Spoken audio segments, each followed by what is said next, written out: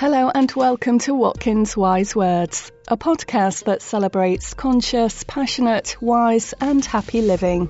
Thank you for tuning in, and here is your host.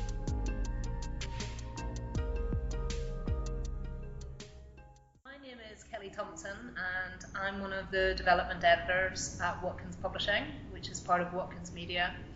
And my role as such is basically looking for interesting new ideas and interesting new authors to work with and make books with.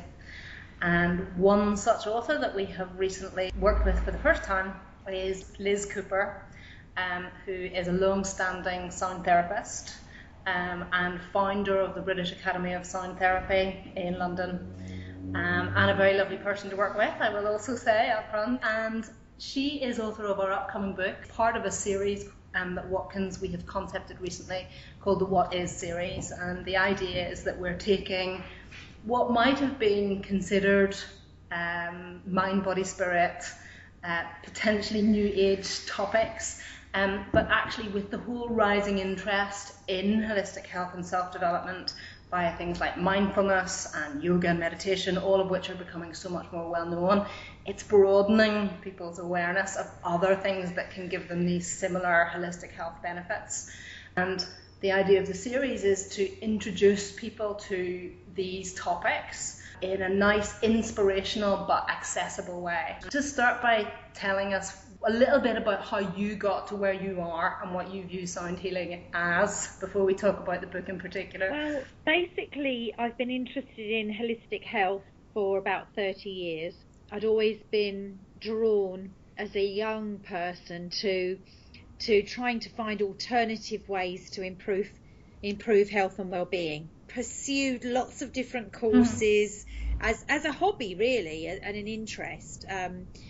Different energy medicine, Reiki, spiritual healing, colour therapy, crystals and so on, body work and massage as well, and wanted to actually be able to practice for a living.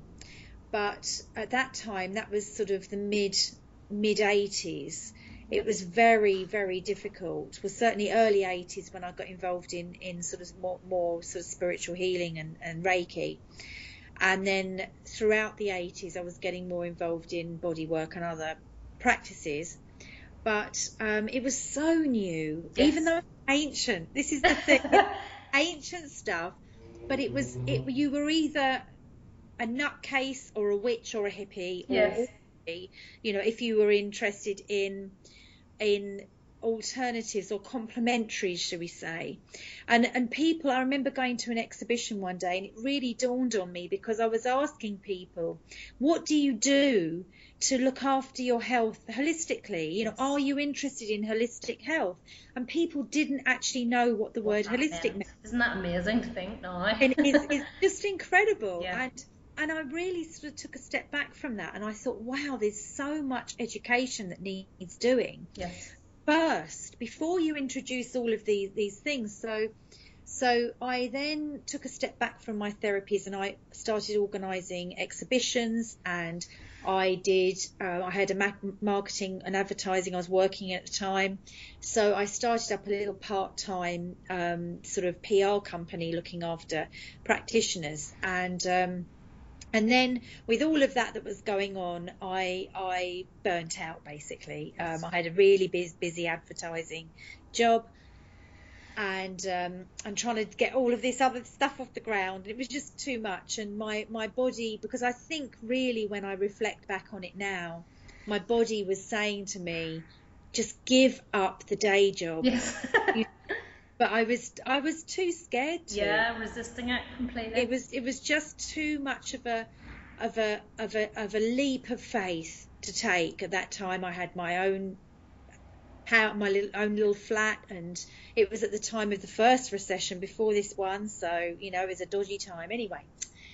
So there I was in bed, and I had ME, and which is like a chronic fatigue syndrome, and chronic anxiety disorder as well. So I was unable to go out of the house, and I didn't have the energy to go out of the house, even if I did want to go out. And I was in a pretty bad way, to be honest. And so I just began to use my voice. I'd done a singing workshop as part of my PR thing that I'd done. I'd worked with a woman who taught people how to tone and overtone, and it wasn't for healing; it was just for the heaven of it, that she did. And I thought, well, I can do that. So I started just doing that from my bed, really. And just to explain, so toning is essentially just singing on one note, right? Yeah. And overtoning is where you split the note into various different harmonics which become audible. And it's based on there's a Western style now, but it's based on a Mongolian sort of technique originally. And so I was just doing that, and then I realised sort of how much better I felt. Yeah, amazing. This is amazing. And then one day, I had a really bad headache, and I just thought, I'll run a nice bath, candles, the whole thing. Got into the bath, and I thought, acoustics are pretty good in the bathroom, so I started using my voice, and then I realised I didn't have my headache anymore. So that is that's where I got to where I am now, really, if you like. Fast forward sort of 23 odd years. And there wasn't anywhere where you could train to be a sound therapist. When I started to get better, I thought, this is really what I want to do. But there wasn't any formal qualifications. Again, it's an ancient thing. There were lots of people working in sound. Some brilliant people working in sound, but no formal therapists. As sound therapists. Yes. Sound, running workshops and yes. doing sort of healings and things as well, but there was nowhere formal that you could go and train and get the qualification. And so I contacted the Institute for Complementary and Natural Medicine. Said, I want to be a sound therapist, and they went, sound therapy, and I could literally hear them. This was kind of early days of the internet, you couldn't just kind of Google things. I could hear them kind of leafing through pages, What is this? What is this? Looking for some sort of sound therapy on their books. They said, no, we've got no courses on sound therapy at all. So I said, well, what do I do? And they said, I'll come back next year. So at that point, I was quite okay about that. I thought, okay, fine, So I started developing. I started basically grabbing anybody that would be a willing subject, and I'd found Himalayan bowls and again the voice, and I sort of played different bowls. How do you feel with this? How do you feel with this? Then when I was a bit more confident, that was about 1997. I then went out on the road with it, with these techniques, and with the whole range of instruments, right? And different instruments. Yep. So by that time, it was crystal bowls and drums and gong and mantra and Himalayan bowls, and just documented everything, and just how do people feel when you play this? How about that?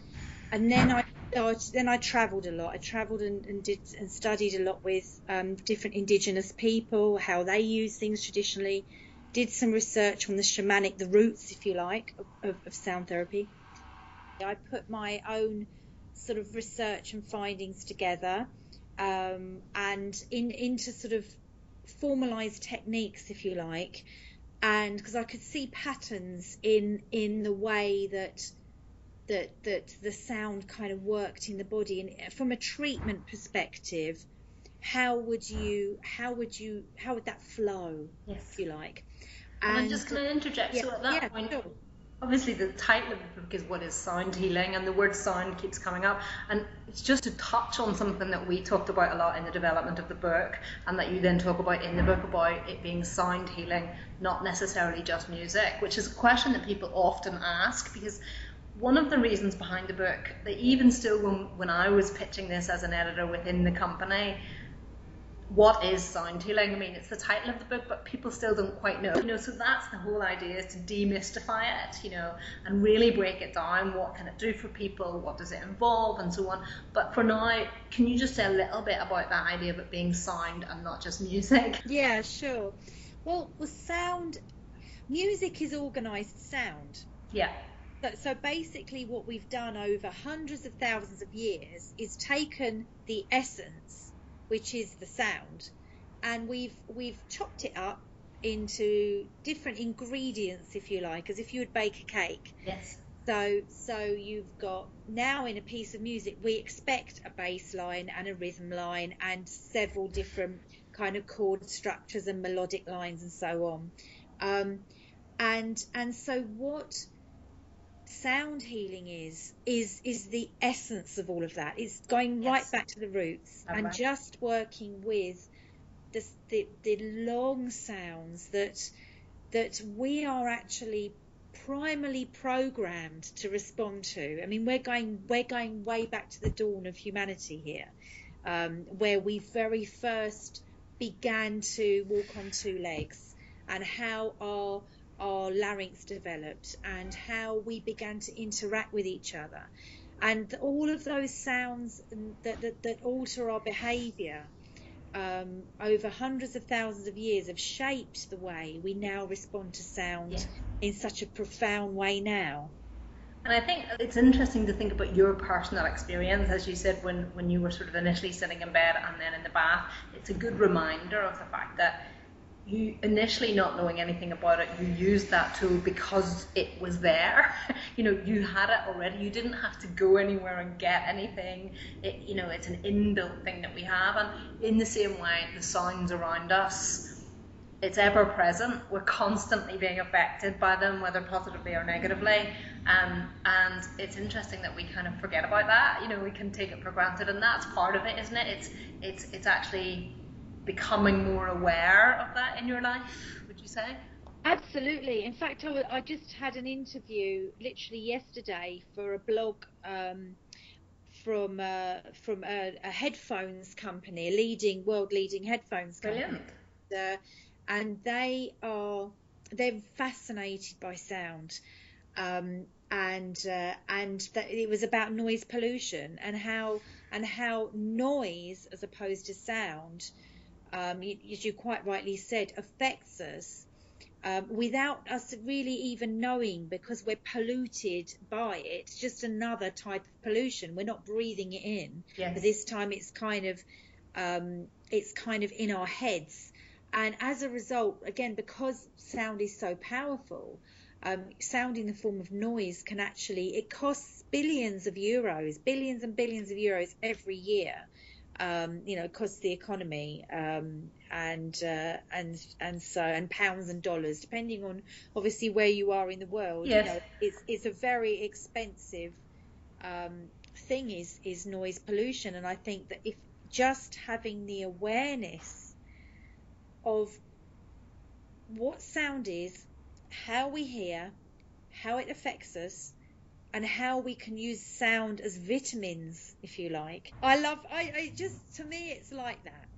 To me, if I need a quick pick me up, I know I can use a particular tone, or I can use a particular rhythm, just as if I was going to, take one of those fizzy vitamin C tablets in the morning or whatever, if I felt I needed a pick me up. I'll come back in a second just to find out how you actually then went on to found the British Academy of Sound Therapy, but it's interesting just you talking about the sonic vitamins in terms of the book, because although it is exploring what is it, so that people know what they might be able to get from it and the roots of it and how sound is used in different cultures and all of those things, you also, we worked within the context of the series framework to make sure that there was also a practical element to the book, and there's case studies, right, which are sort of real life examples of sound healing and sound therapy in action, but then there's also little try it features, which in essence are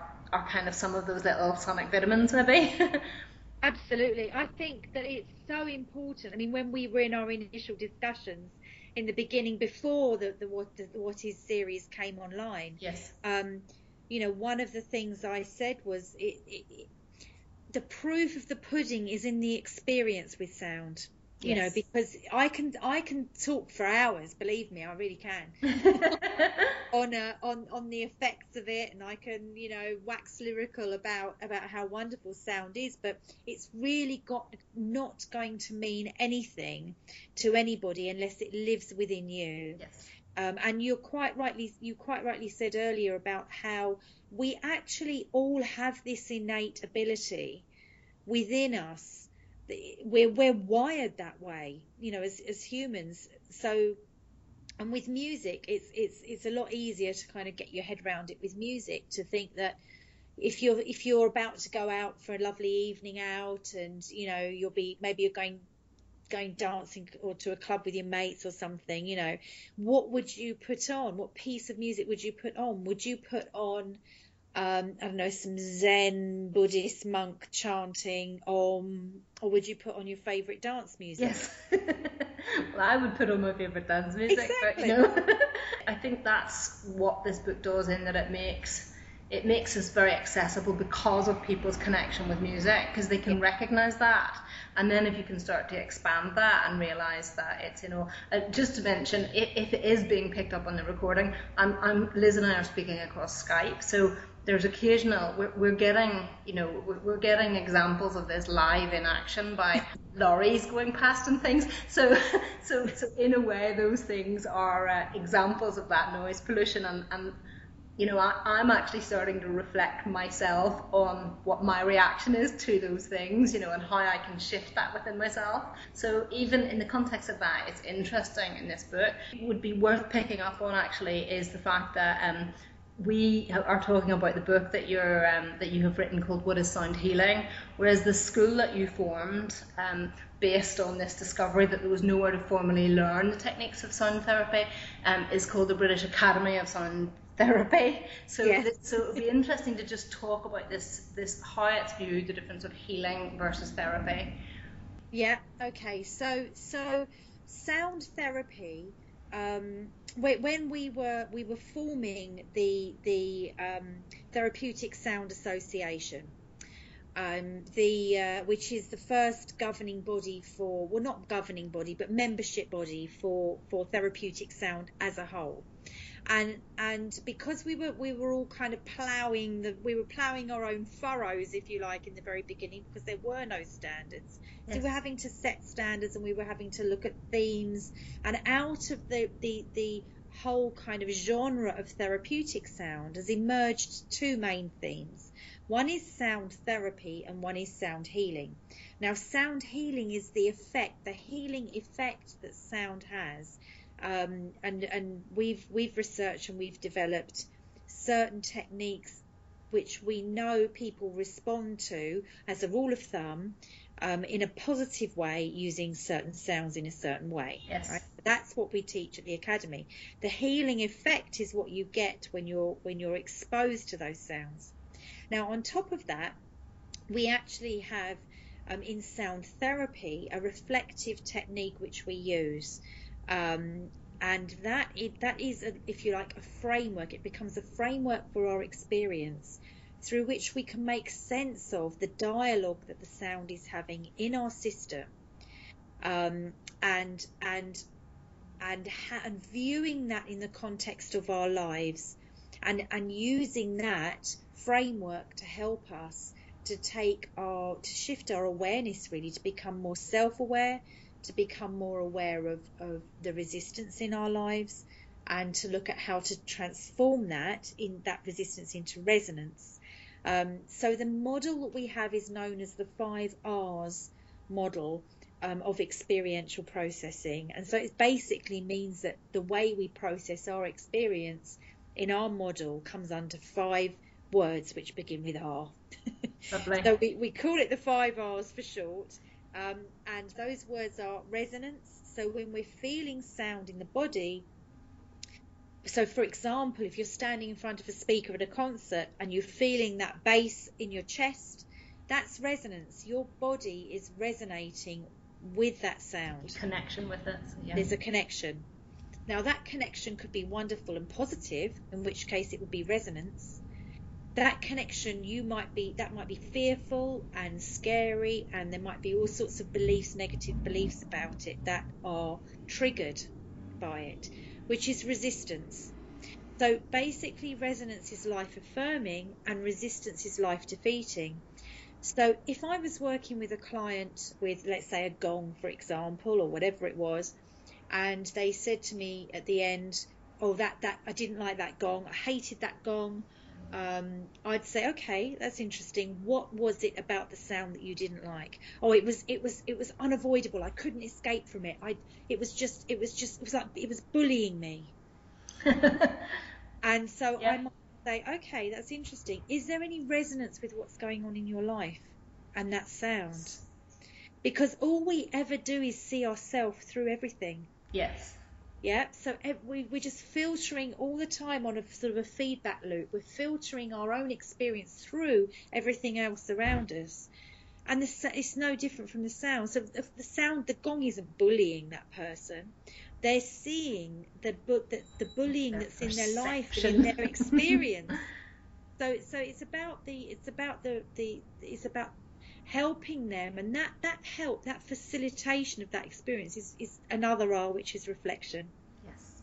And through that reflection, through a little bit of dialogue and a little bit of kind of holding the space for that client and gentle questioning, then that may facilitate release, which is another R. Yes. So we've got resonance, resistance, release, the other reflection, and the final R is responsibility, and that's one of the key ones, because we are all responsible for our own process. Yes. Right? We're all responsible for our own lives. Yeah, we're the only ones in our head, right? And we're the only ones living our lives, and so that really empowers the client to be able to make positive changes in their lives.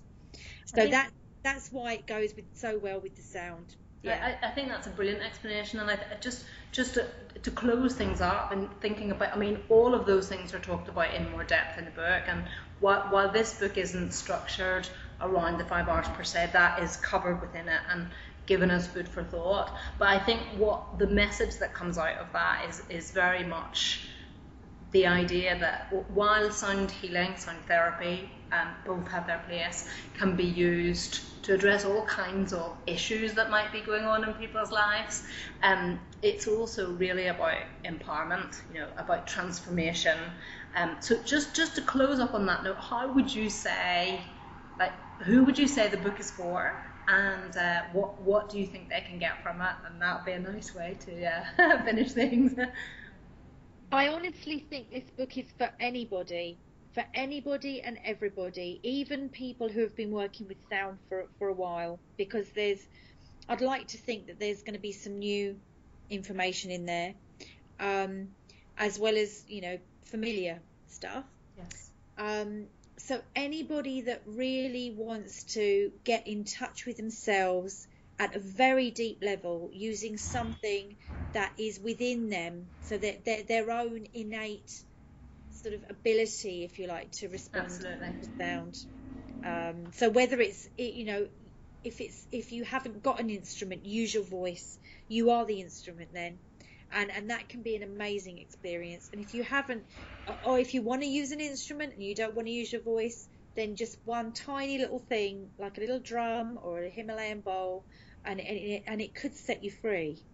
Fantastic. That's brilliant, Liz. Thank you. And just to clarify again, British Academy of Sound Therapy. So also, if you want to know more, to look up the website for that, and your own website, which is lizcooper, is it .com? It is, yes. Yeah. And in terms of the actual book series, there is now a website, which is, I don't know if you've looked yet, it's the whatisseries.com. And that will give a little bit about Liz's book, What is Sound Healing, as well as the other books in the series. And so thank you so much for taking the time. We really appreciate it. And we know you're heading off to China to a fantastic music and medicine course, isn't that right? In just 2 days. So I hope that goes well. Yeah, it's an international conference for music and medicine. Yeah. Brilliant. Fantastic. I hope it goes brilliantly. Thank you so much, Liz.